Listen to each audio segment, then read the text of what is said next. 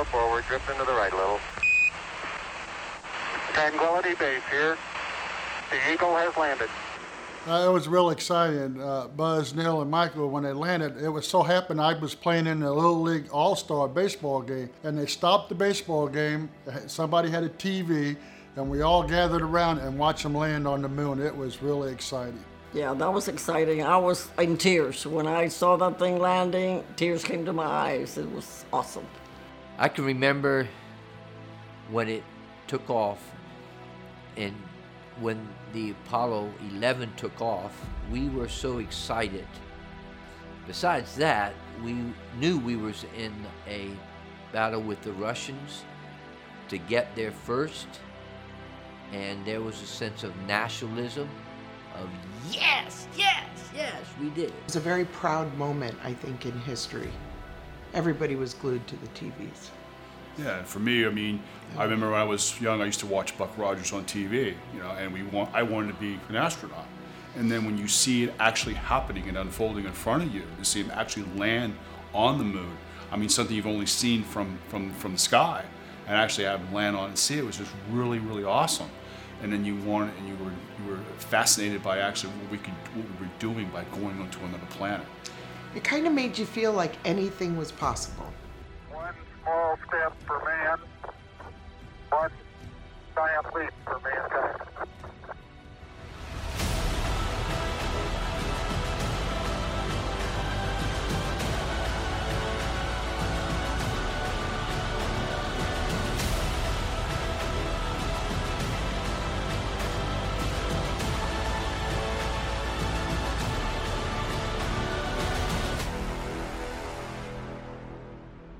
Good morning.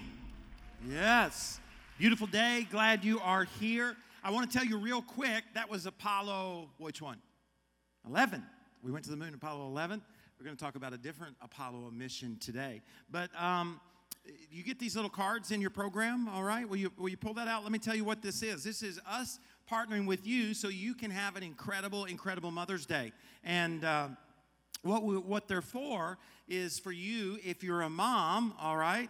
One of these is designed for you then to invite your kids to come hang out with you here at Potential Church on Mother's Day. We got some really cool things that are going to be happening, some really cool giveaways that are going to be happening, so you can fill it out, write whatever you want to write, put your child's, your kid's address. We'll put a stamp on it, and we'll put it in the mail for you, okay?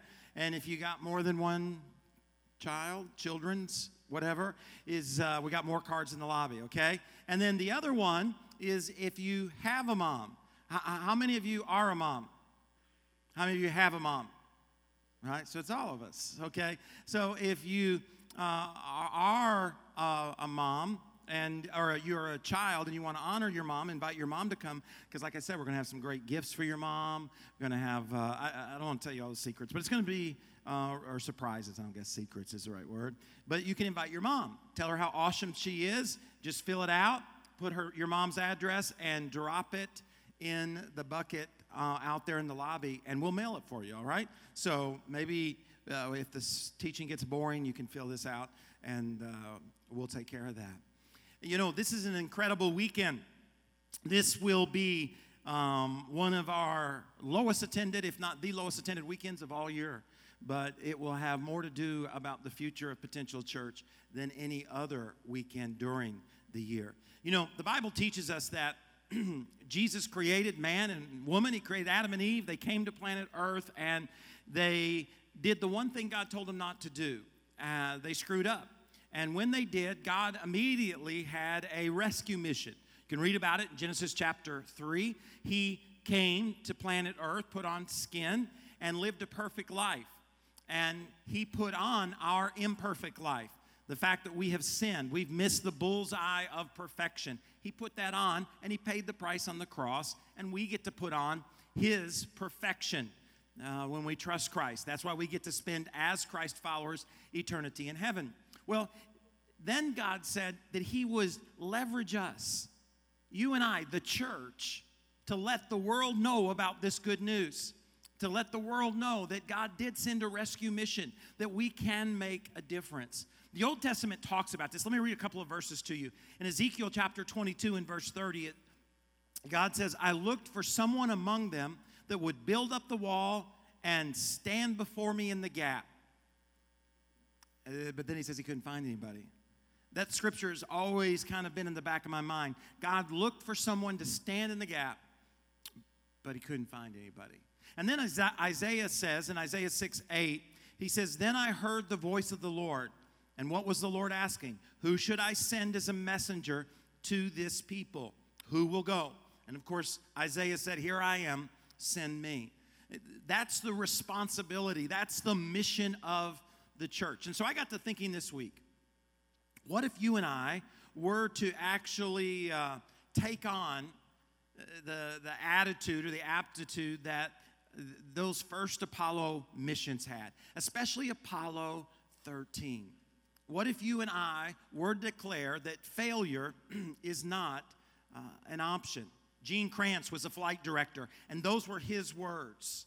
Now, on April the 11th, 1970, 3 astronauts climbed upon the Saturn V rocket, which was like 30 stories high, the biggest rocket that has ever been made, even up to this day, and got prepared to go to the moon. Their names were Jim Lovell. He was married to Marilyn. They had 4 kids. Jack Swaggart, he didn't have any family. He was a bachelor. And then there was Jim Hayes. He was married to Patty. He had 4 kids. They were going on April the 11th, 1970, at 1:13 p.m. blast off. Do you know what time 1:13 is in military time?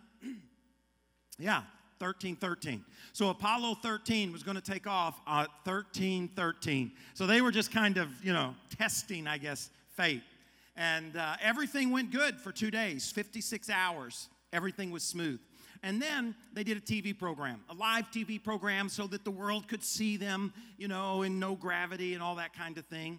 Nobody was watching because we had went to the moon 2 other times, and I guess people were kind of bored of it. But as soon as the television program was over, they asked them to stir their fuel tanks, and, well, this is what happened. Let's watch. The crew of Apollo 13, which everyone in there, nice evening. It was after the broadcast, Jim, that Mission Control radios up, and they asked you to do something as the crew that was fairly routine, involving one of the liquid oxygen tanks. 2 tanks of supercooled liquid oxygen were the ship's most precious resource, providing both air and fuel.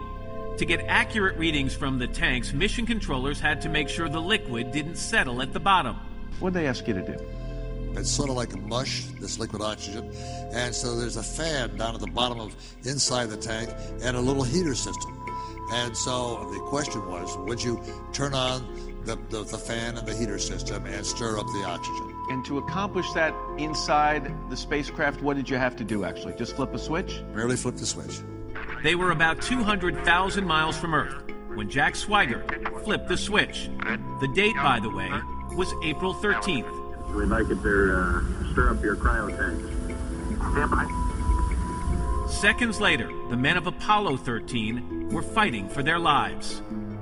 Houston, we've had a problem. Things were not so calm in Mission Control. As soon as we received this call, it seemed our data just went wild. It was screwy.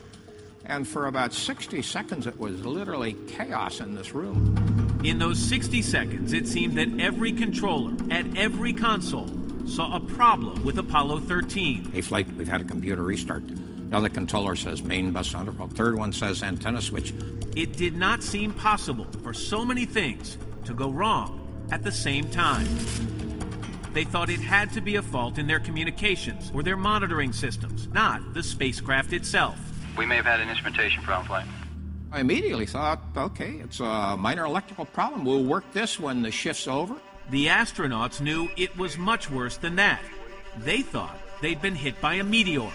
Fred Hayes called Mission Control 50 seconds into the crisis. We hit a pretty large bang associated with the caution warning now. In the first few minutes, there was absolute disbelief. The controllers had never come face to face with a real problem that we didn't have any immediate answers for. Crucial minutes ticked by. Jim Lovell stared at his instrument panel. One oxygen tank gauge, the quantity gauge, read 0. And the other one, I could see the needle start to go down ever so slightly. And that's when I drifted over and looked out the side window. And I saw escaping at a high rate of speed a gaseous substance from the rear end of my spacecraft. The crisis was now in minute 14. Looks to me, looking out the hatch, that we are bending something. We are bending something out into space. Roger, we copy your vending. Now, when you think about all that is happening, NASA realizes they got to do something. And if they're going to get these men home to their families. And that's when Gene Kranz gets NASA together and he utters those very famous words, these. You're telling me you can only give our guys 45 hours? That brings them to about there. Gentlemen, that's not acceptable. Gene, we gotta talk about power here. Whoa, guys! Power is everything. Power is everything. What do you mean? Without it, they don't talk to us, they don't correct their trajectory, they don't turn the heat shield around. We gotta turn everything off. Now. They're not gonna make it to re-entry. The more time we talk down here, the more juice they waste up there. I've been looking at the data for the past hour. Find out how to squeeze every amp out of both of these machines. I want this marked all the way back to Earth with time to spare. We never lost an American in space. We're sure not going to lose one on my watch. Failure is not an option. What if we were to have the same mindset? What if we as the church decided that the mission that God's given us, according to Luke chapter 19, verse 10, that we are to seek the lost? What if we decided, you know what, failure's not an option? We're going to do whatever it takes to accomplish that for which God created us. Well, we'd have to take on some of the same attributes that these Apollo astronauts had, that Mission Control had, and even really the world as a whole. So I want us to look at that. I think we can learn something from them that we can apply to the mission that God's given you as a Christ follower. Me as a Christ follower, us as the body of Christ. So if we were going to do this, the first thing, I just kind of jotted down 4 of them. And if you want to pull out that outline, you can write them down as well, follow along. The first thing we'd have to do is engage our emotions. Engage our emotions. You know, when that explosion happened, 200,000 miles from Earth, a little over 50,000 miles to the moon, you know, just out there in the middle of the blackness of space, it didn't just affect the 3 astronauts that were on board Apollo 13. It impacted Mission Control. It impacted their family. It impacted their friends. And this is what it felt like. The night of April 13th, Marilyn Lovell and her daughters returned home from Mission Control, where just minutes earlier they'd watched Jim and his crew on TV from outer space. Friends dropped in, astronaut Pete Conrad and his wife. And the phone rang. It was another friend who worked for NASA. And he said, well, Marilyn, I just want you to know that all these different countries have offered to help, you know, in the recovery and whatever. I couldn't understand what he was talking about. And I said, Jerry, I said, have you been drinking? She no sooner hung up than another phone, a direct line to NASA, started ringing. And immediately Pete came out, and I can still see him standing across the room from me with eyes as large as saucers. And he said, Marilyn, we have to talk. He filled her in. They turned on the TV. Apollo 13, once the forgotten moon flight, was suddenly the biggest story on Earth. Apollo 13, its power source is badly damaged. Its mission to the moon ended. Its astronauts under a strain more severe than any others have yet endured. The ship was crippled, leaking oxygen. The mission to the moon, over. The 3 astronauts, one of them her husband, were probably doomed. I just couldn't believe what I was hearing. And at that moment, the house was just filling with people. People didn't know what to say to me. Best friends. They couldn't say anything. And, says Jim Lovell, he and Mission Control were not sure what to say to each other either. Now, when you think about the pain that they felt, why did they feel the pain? Well, it was personal, wasn't it? It was their father, it was their husband, it was their dad, it was their best friend, it was their co-worker, it was the world's heroes at the time. That's the reason that they felt that way. Well, the same thing is true with the mission that God's given us. If we're truly going to say, you know what, failure is not final, then you and I are going to have to take on the personal aspect of it. And with that comes pain. I mean, here's the reality. Here's what Jesus himself said in Matthew chapter 7. He says, you can enter God's kingdom only through the narrow gate. The highway to hell is broad. Its gate is wide. Many choose that way. But the gateway to life is very narrow, and the road is difficult, and only a few will ever find it. Not everyone who calls out to me, Lord, Lord, will enter the kingdom of heaven.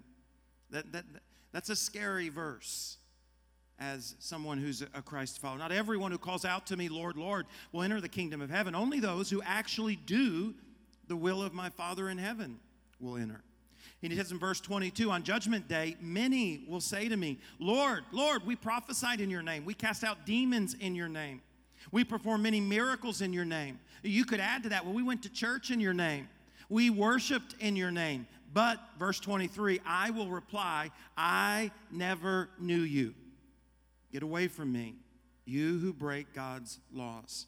See, I guess the question that I have for us is, are you and I willing to realize that our friends, our family, our husbands, our wives, our children, our parents, our co-workers are not just missing out on going to the Dairy Queen? That if they die without Christ, they're going to spend forever and ever and ever and ever and ever and ever and ever and ever separated from God in a place Jesus called hell.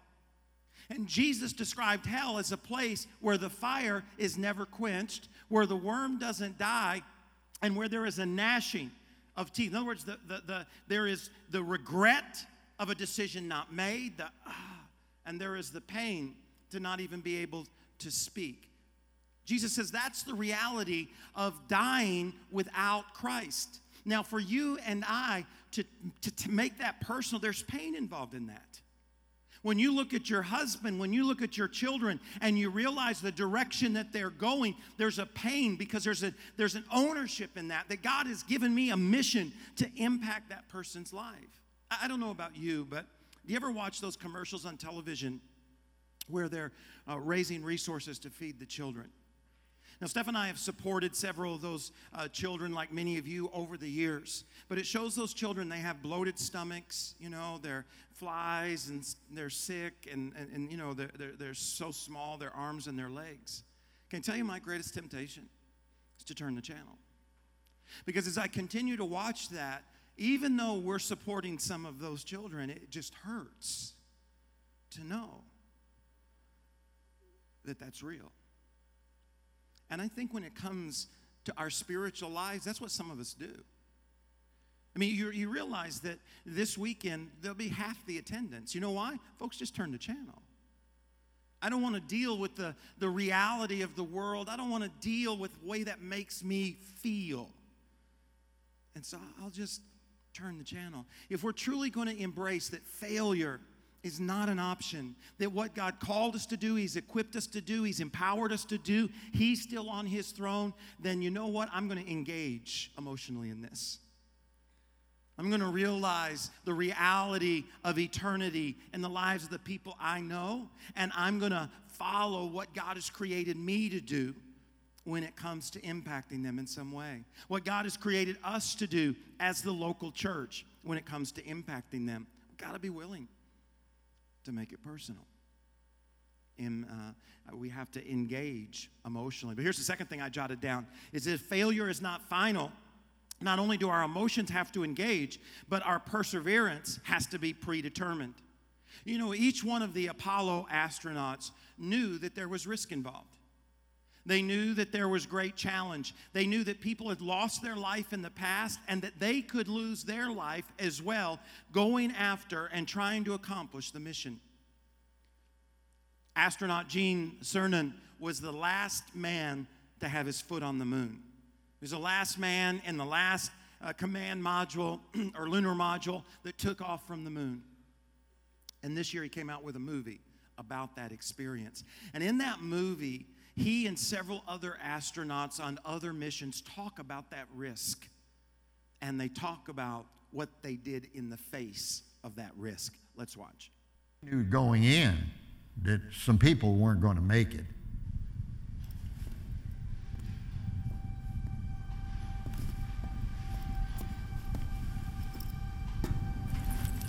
We do everything we possibly can to make sure that it is as safe as we can possibly make it. But one of these days, there are going to be some mistakes made, either in the systems design or we on the ground, which result in an accident and maybe a fatal one.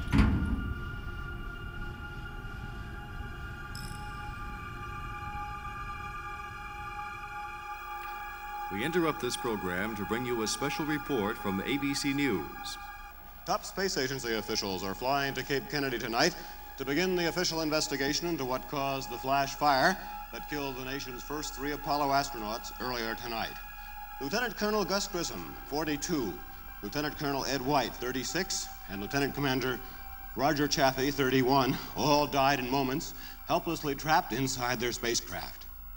And I went home and pulled in my driveway, still on the flight seat, cars all over the street.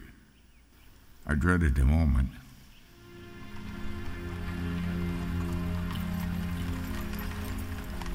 Arlington, cold January day. I wasn't sure whether we were burying 3 of our colleagues or whether we were burying the entire Apollo program.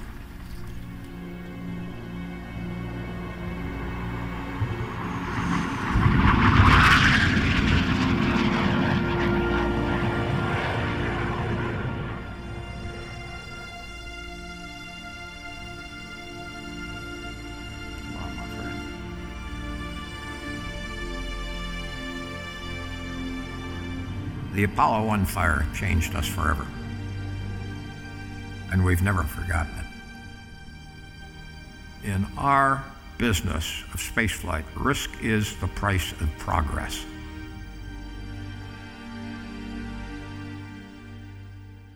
Those 3 astronauts, of course, were a part of Apollo 1. They lost their lives as well as many other astronauts. And the 3 gentlemen who board Apollo 13 knew that, and yet they still climbed upon that Saturn V rocket because they had predetermined that they were going to persevere. And if failure is not an option, you and I, as the body of Christ, have to predetermine that we're going to persevere, that no matter what the challenge might be in front of us, we're not going to give up. You know, it sounds a lot, those astronauts sound a lot like Paul. I think maybe if Paul lived in the 1960s, he may have been an astronaut. Look what it says in Acts chapter 20. It says, Paul says, and now I am bound by the Spirit to go to Jerusalem. In other words, that's where God wants me to go to accomplish the mission of reaching people for Christ. I don't know what awaits me, except that the Holy Spirit tells me in city after city that jail and suffering lie ahead.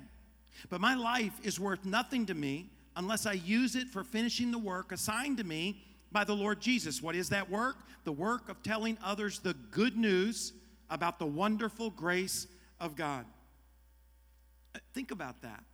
Paul says, I don't know exactly what's going to take place, but what God has nudged my heart about is that there are going to be challenges, and there are going to be struggles, and there are going to be difficulties. But I have predetermined, I've already decided that I'm going to persevere because my life's really not worth a whole lot if I don't accomplish that for which God made my heart beat. And so that's going to be my focus. What if you and I were to predetermine that? See, you probably know people, if you've hung out at church very long at all, you probably know people that you've talked to, and they'll say things like this. They'll say, I used to be involved in a church. I used to be there every week, or I was involved in a ministry. And then they'll tell you some story about, but I got hurt. And I got my feelings hurt, and somebody did me wrong, and it didn't work out, and so I don't even know, I don't even go anymore. They quit. See, it's important for all of us to understand that you are going to get your feelings hurt. You know why? Because we're all people, and we bring our peopleness wherever we go. You will get your feelings hurt. You will be disappointed. You will get discouraged. You do have an enemy who roams to and fro, the scripture says, looking to who he can devour, steal, kill, and destroy. So this is not going to be easy. There will be a challenge. That's why we have to predetermine, I'm not quitting. Listen, it does, because listen, I didn't start because of you, therefore there's nothing you can do that will cause me to quit. I started because he called me, and as long as he's on his throne, I will continue to persevere in what he has called me to do. We got to own that. You know, I've been here for 16 years, and I noticed something. These first 3 rows here, you know, along the auditorium, the first 3 there, the first 3 over here, there have been a lot of different people that sit in those rows.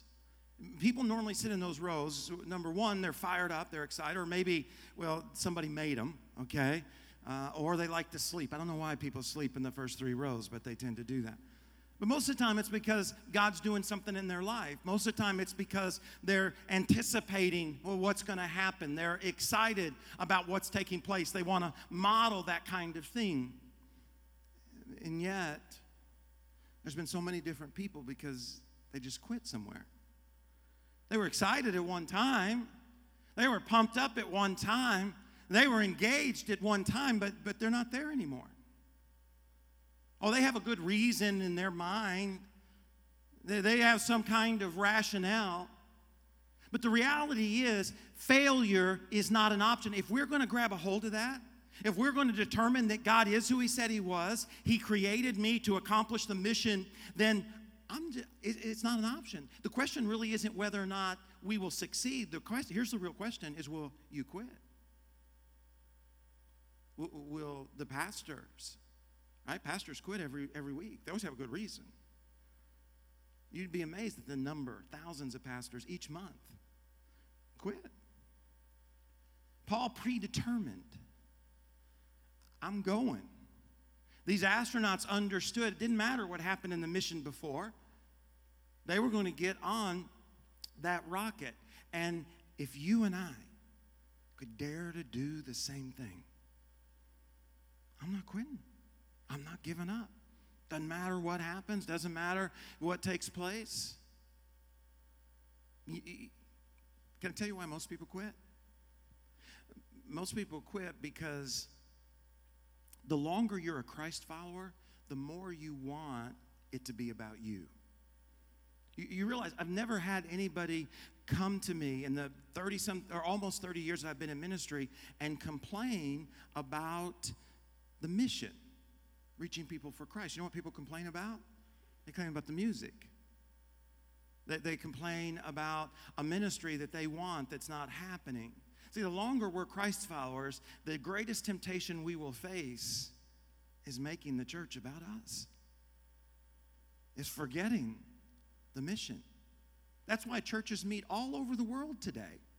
And you know what the world does? They just yawn. They're not impacted. They're not even aware. Not because we're not powerful, but because, well, somewhere along the way, we just got it distracted. So what if we were to engage our emotions? What if we were to persevere, to predetermine that we're going to persevere? And then the third thing I jotted down is that our intensity has to be increased. You know, Apollo 13 exploded 200,000 miles from Earth. And Mission Control and all the scientists and all the experts knew that they were going to have to do something about it. They were going to have to get creative, and they were going to have to get serious. France knew they all had to start making some decisions, and fast. We were in survival mode, and we had to kick in and get going as a team to help this crew out. The first problem, oxygen. The command module was going to run out in a matter of minutes. They had to figure out a way to save Lovell, Hayes, and Swigert fast. The only option was one they'd played out in simulations, but never expected to do. Now they start looking at the lunar module. Did you ever think you'd have to use that module as a lifeboat?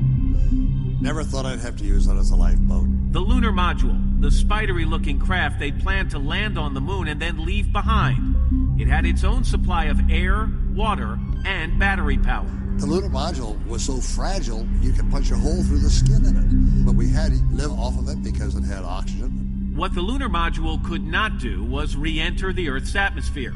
It could not get them home. So even though the command module was crippled, they had to save whatever air and power it had left. 1 hour now into the crisis, it was a race. Power down the command module before its batteries ran out. Power up the lunar module before oxygen ran out. They'd all trained for years, but never for this. The command module's computers contained critical data the crew had to transfer to the LEM's computers, fast, and they had to do it the old-fashioned way. So when people look at their BlackBerry today or their iPhone, they're holding something in their hand that has far more computing capabilities than the spacecraft you were flying in outer space with. Oh, yes. Jack Swigert called me all the numbers, and I wrote them down, and then we had a conversion table for the lunar module, and I did the arithmetic to get the new numbers, and then I called Mission Control. I said, would you check my arithmetic for me, please, to make sure I'm not making a mistake? You're afraid to make a mistake here, well, a mistake will cost you your life. That's right. I'm using all the assets I have, and that included the control center. They got into the lunar module with moments to spare, but now another decision loomed. The intensity. I love that part where he says he took, all the things that were available to him and then leveraged them so that they could get back. That intensity.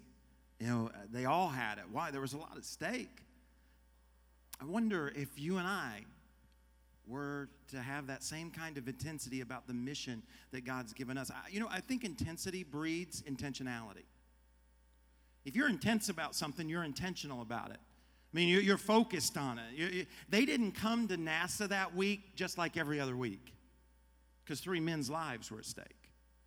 Well, when you and I personally and emotionally engage in the fact that people without Christ who die, spend eternity separated from Him, that breeds an intensity that brings an intentionality, which leads me to kind of ask the question is, well, just this morning, how intentional were you? I mean, did you come to church with an intentionality, knowing that God was going to bring people to this place who were the end of their rope? And the reason He was going to bring them here is because you have the gifts and the talents that He put in you to minister to them. I mean, did you come and intentionally shake folks' hands or pat them on the back or serve in a ministry? Or did you just rush here and hope that the teaching spoke to you? Hope that somehow it helped you out? It's really been all about you this morning. Where you sit, where you park, what time you get here, what time you leave. It's been all about you. See, that's not intensity.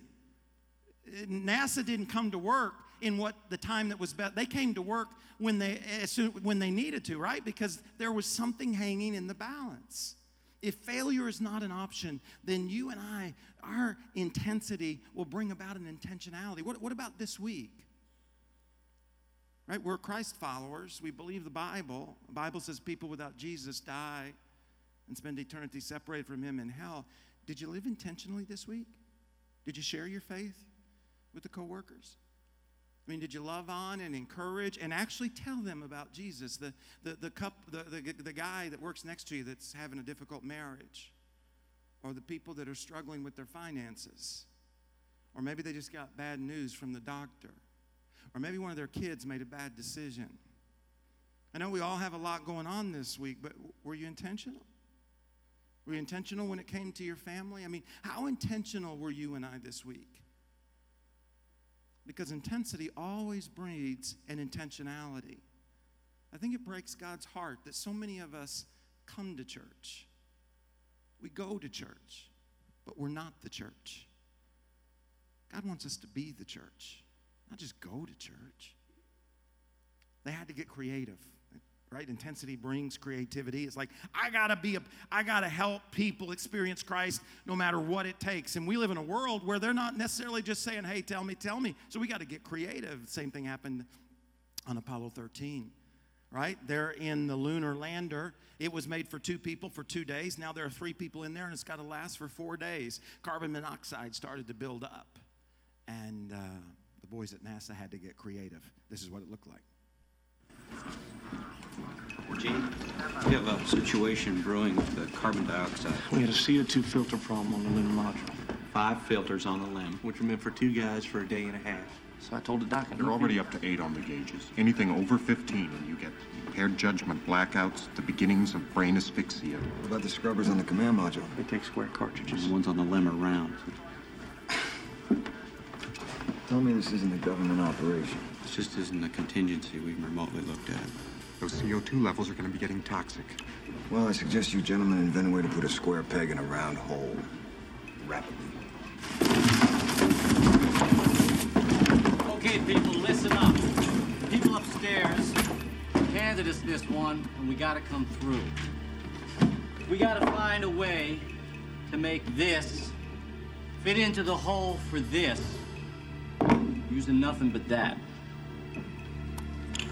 Let's get it organized. Okay, let's build a filter. Better get some coffee going, too, someone.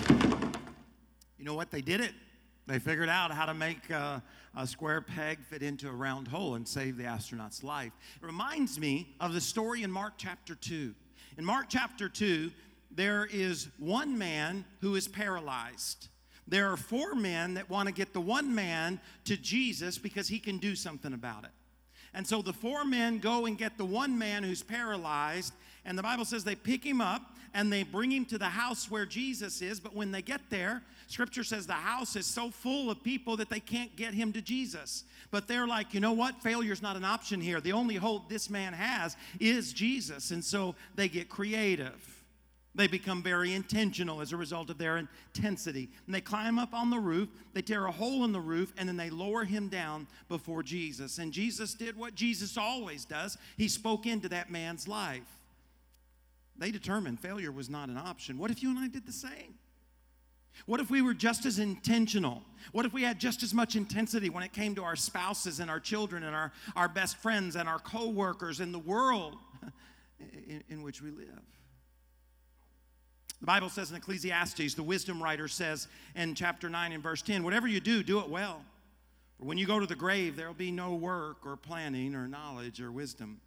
Colossians 3:23 says, so no matter what your task is, work hard. Always do your best because it's for the Lord, right? You're the Lord's servant, not his men. If failure is not an option, our emotions will have to be engaged. Our perseverance will have to be predetermined. Our intensity will have to be increased. And then the last thing that I jotted down is that our priorities will have to be aligned.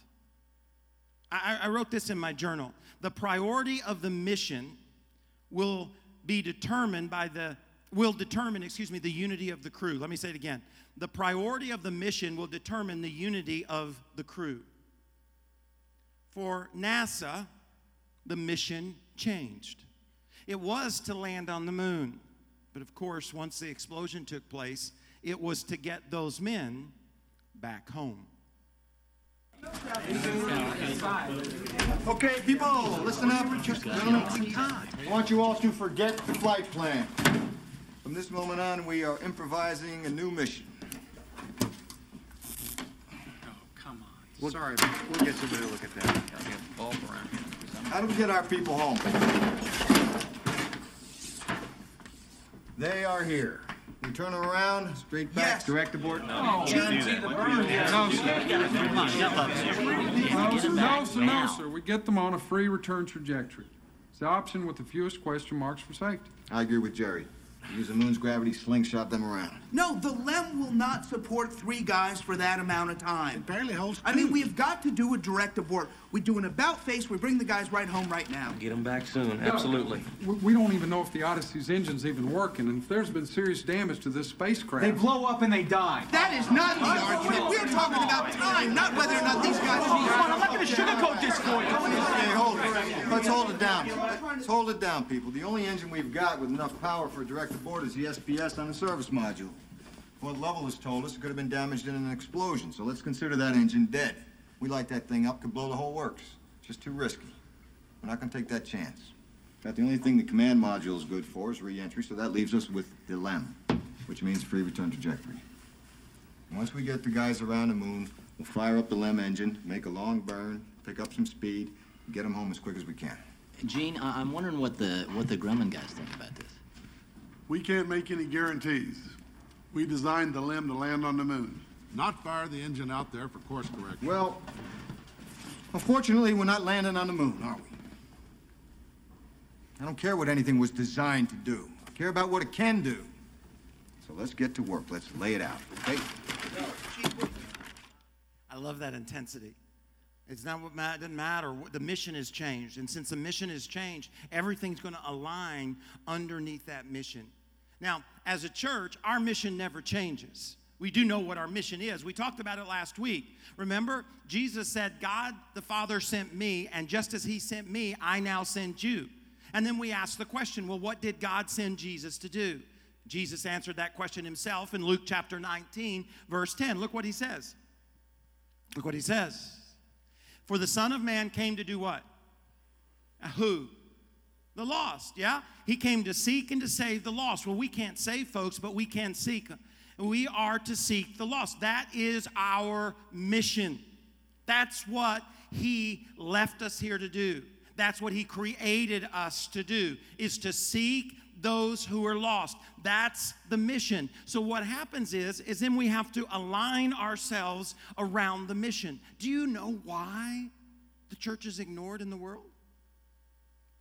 Do you know why much smaller groups have a much greater impact, even here in the United States, than the church, which 70% of Americans would say they believe in Christ?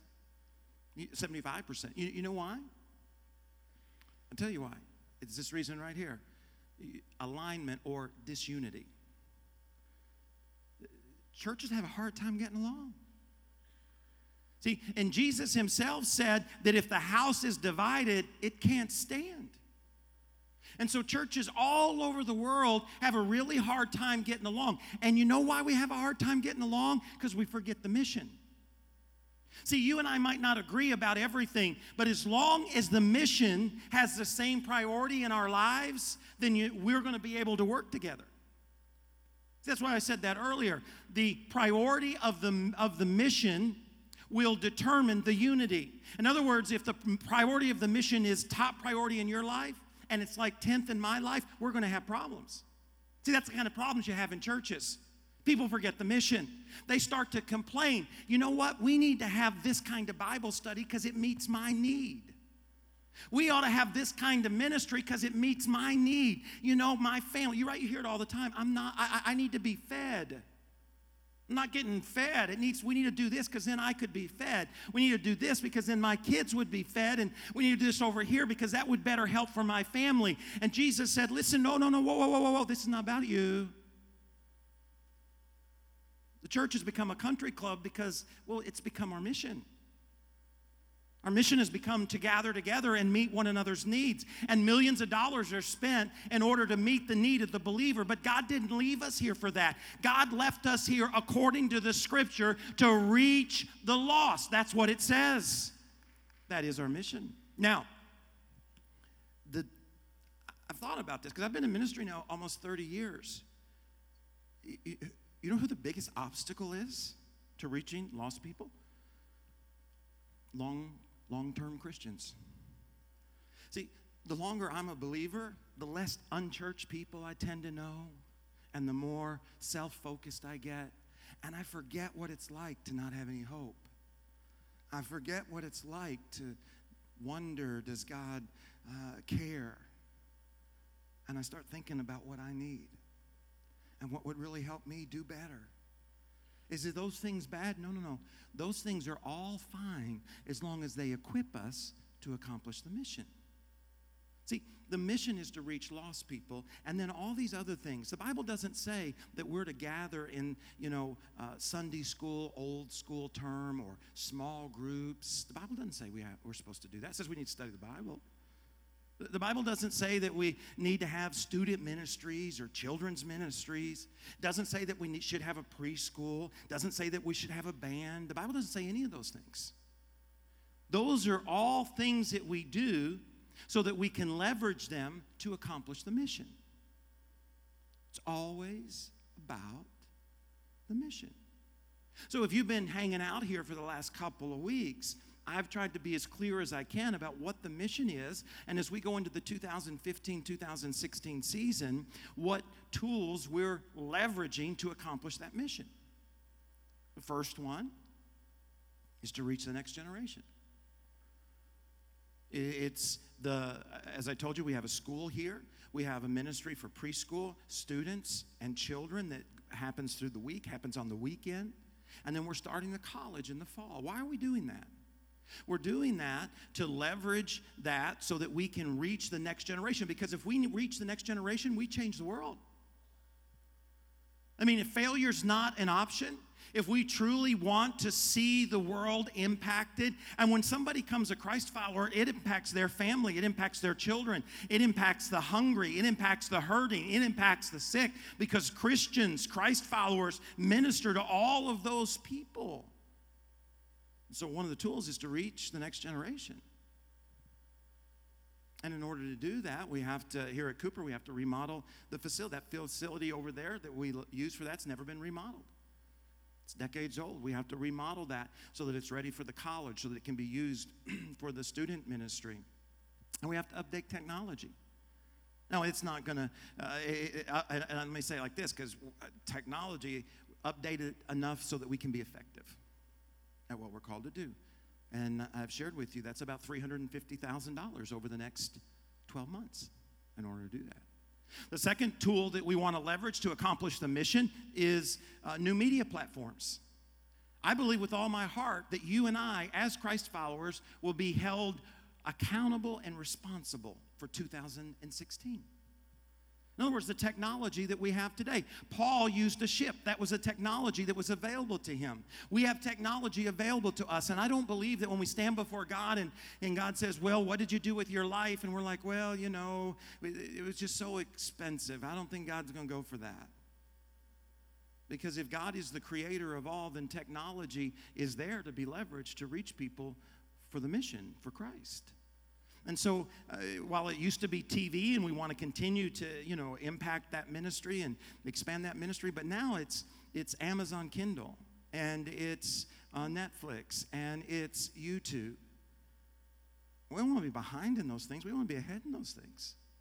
All those things can be leveraged to accomplish the mission, to reach people for Christ. And then when we launch campuses or churches in those areas, there's already a group of people to see it happen.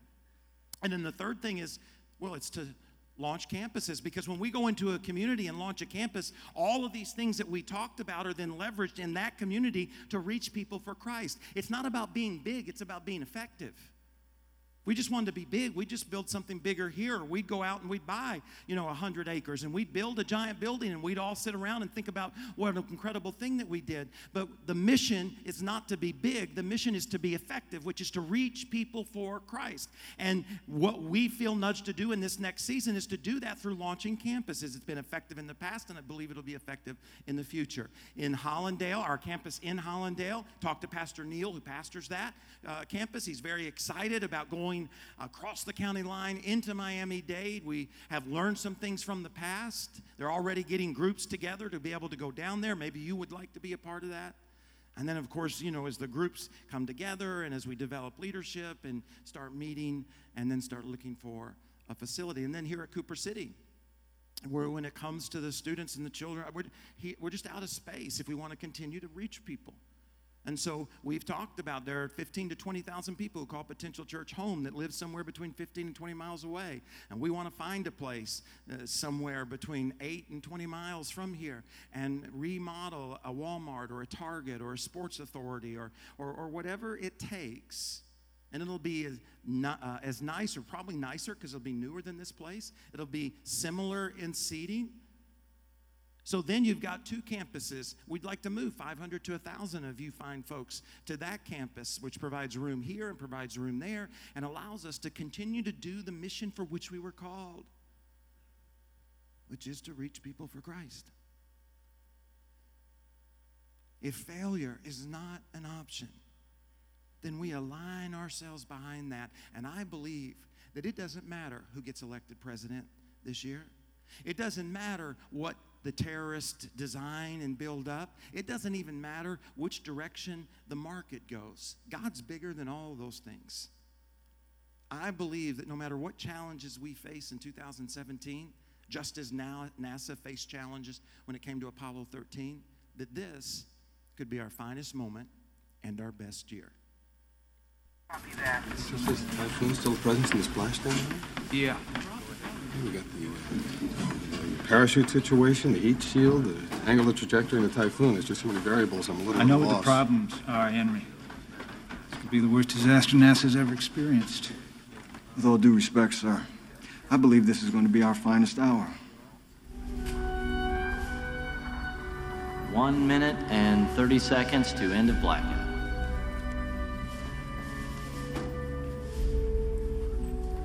No re-entering ship has ever taken longer than 3 minutes to emerge from blackout. This is the critical moment. Will the heat shield hold? Will the command module survive the intense heat of re-entry? If it doesn't, there'll only be silence. Mommy, you're squishing me. I'm sorry, sweetie.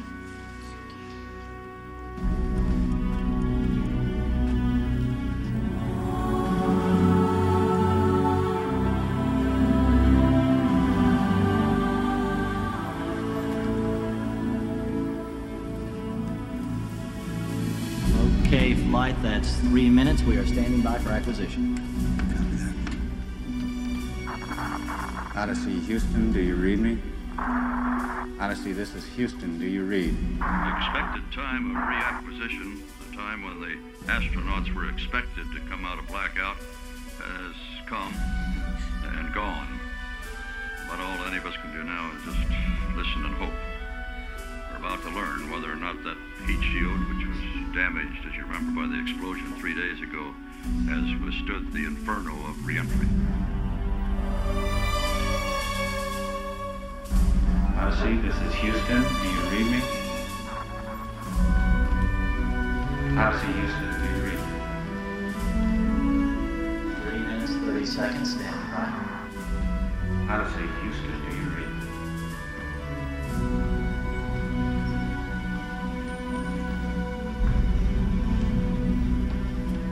Odyssey, this is Houston. Do you read me?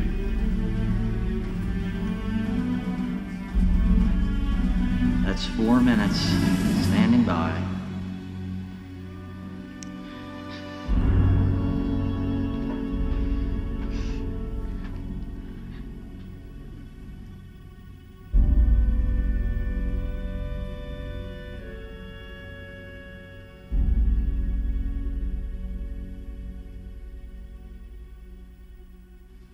Odyssey, Houston, do you read?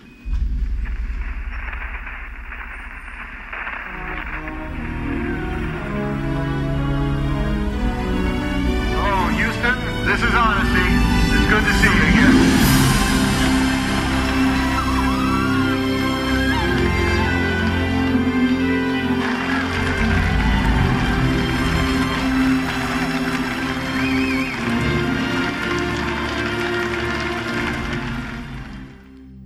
Don't you want to be a part of something like that? You know, saving the lives of 3 astronauts is incredibly important.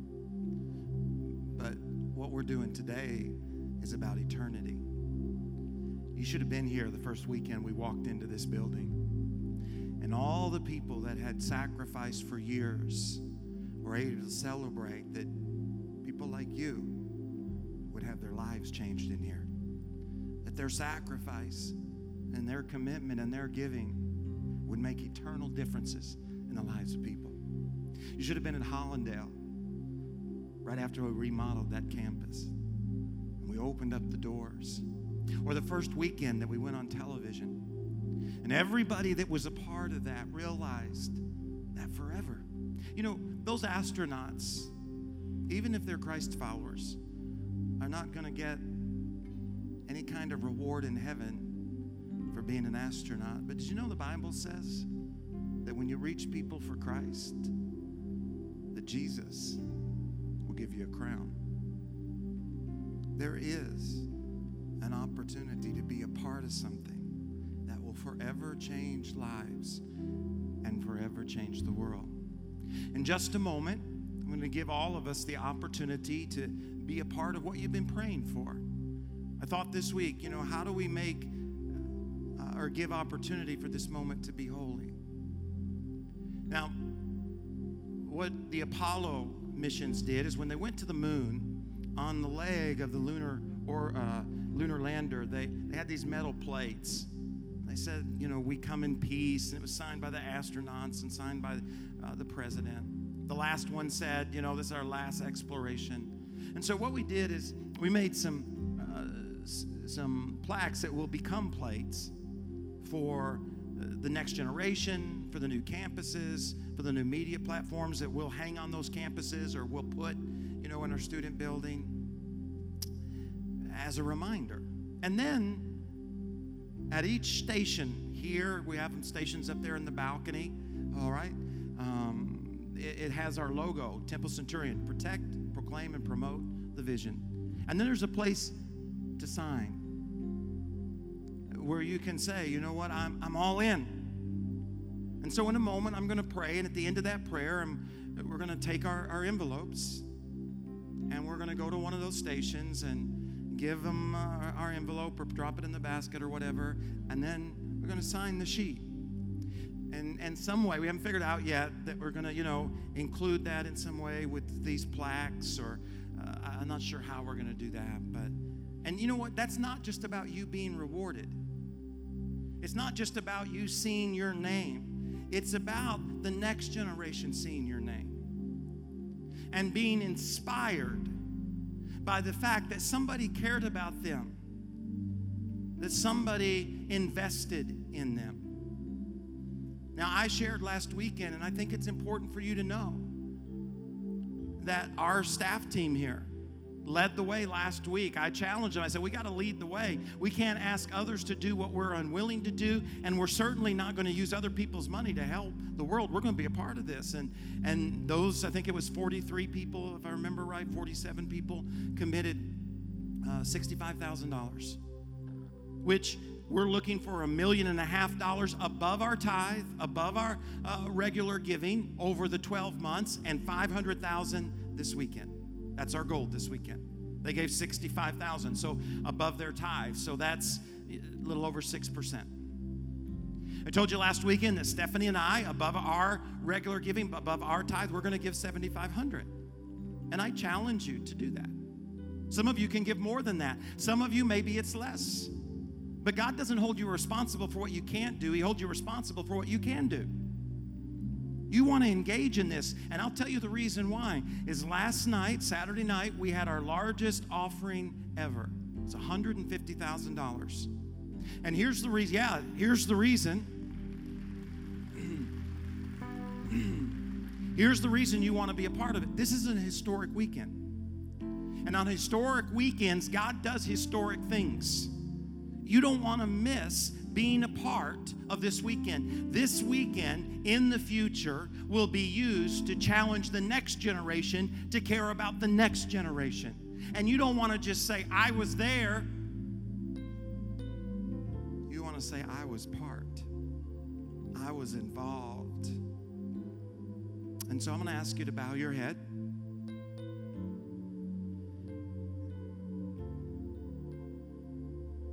Give you a moment to prepare if you haven't prepared already. This is the way we're going to receive our offering, our regular offering, then of course our tithe, and then our regular offering, about the vision, about the mission. I'm going to pray, and then we're going to sing, and as we do, I invite you in the balcony to do we have locations up there in the balcony? Locations in the balcony? Does anybody know? Yes? All right. And then here on the floor, there are locations. So you don't have to wait in a long line. Father, I thank you for the opportunity to be a part of accomplishing your mission. Somebody did that for me. They sacrificed. They gave, they cared. It's forever changed my life of my family. May this weekend change our lives and then impact the world. In Jesus' name, let's stand and let's respond.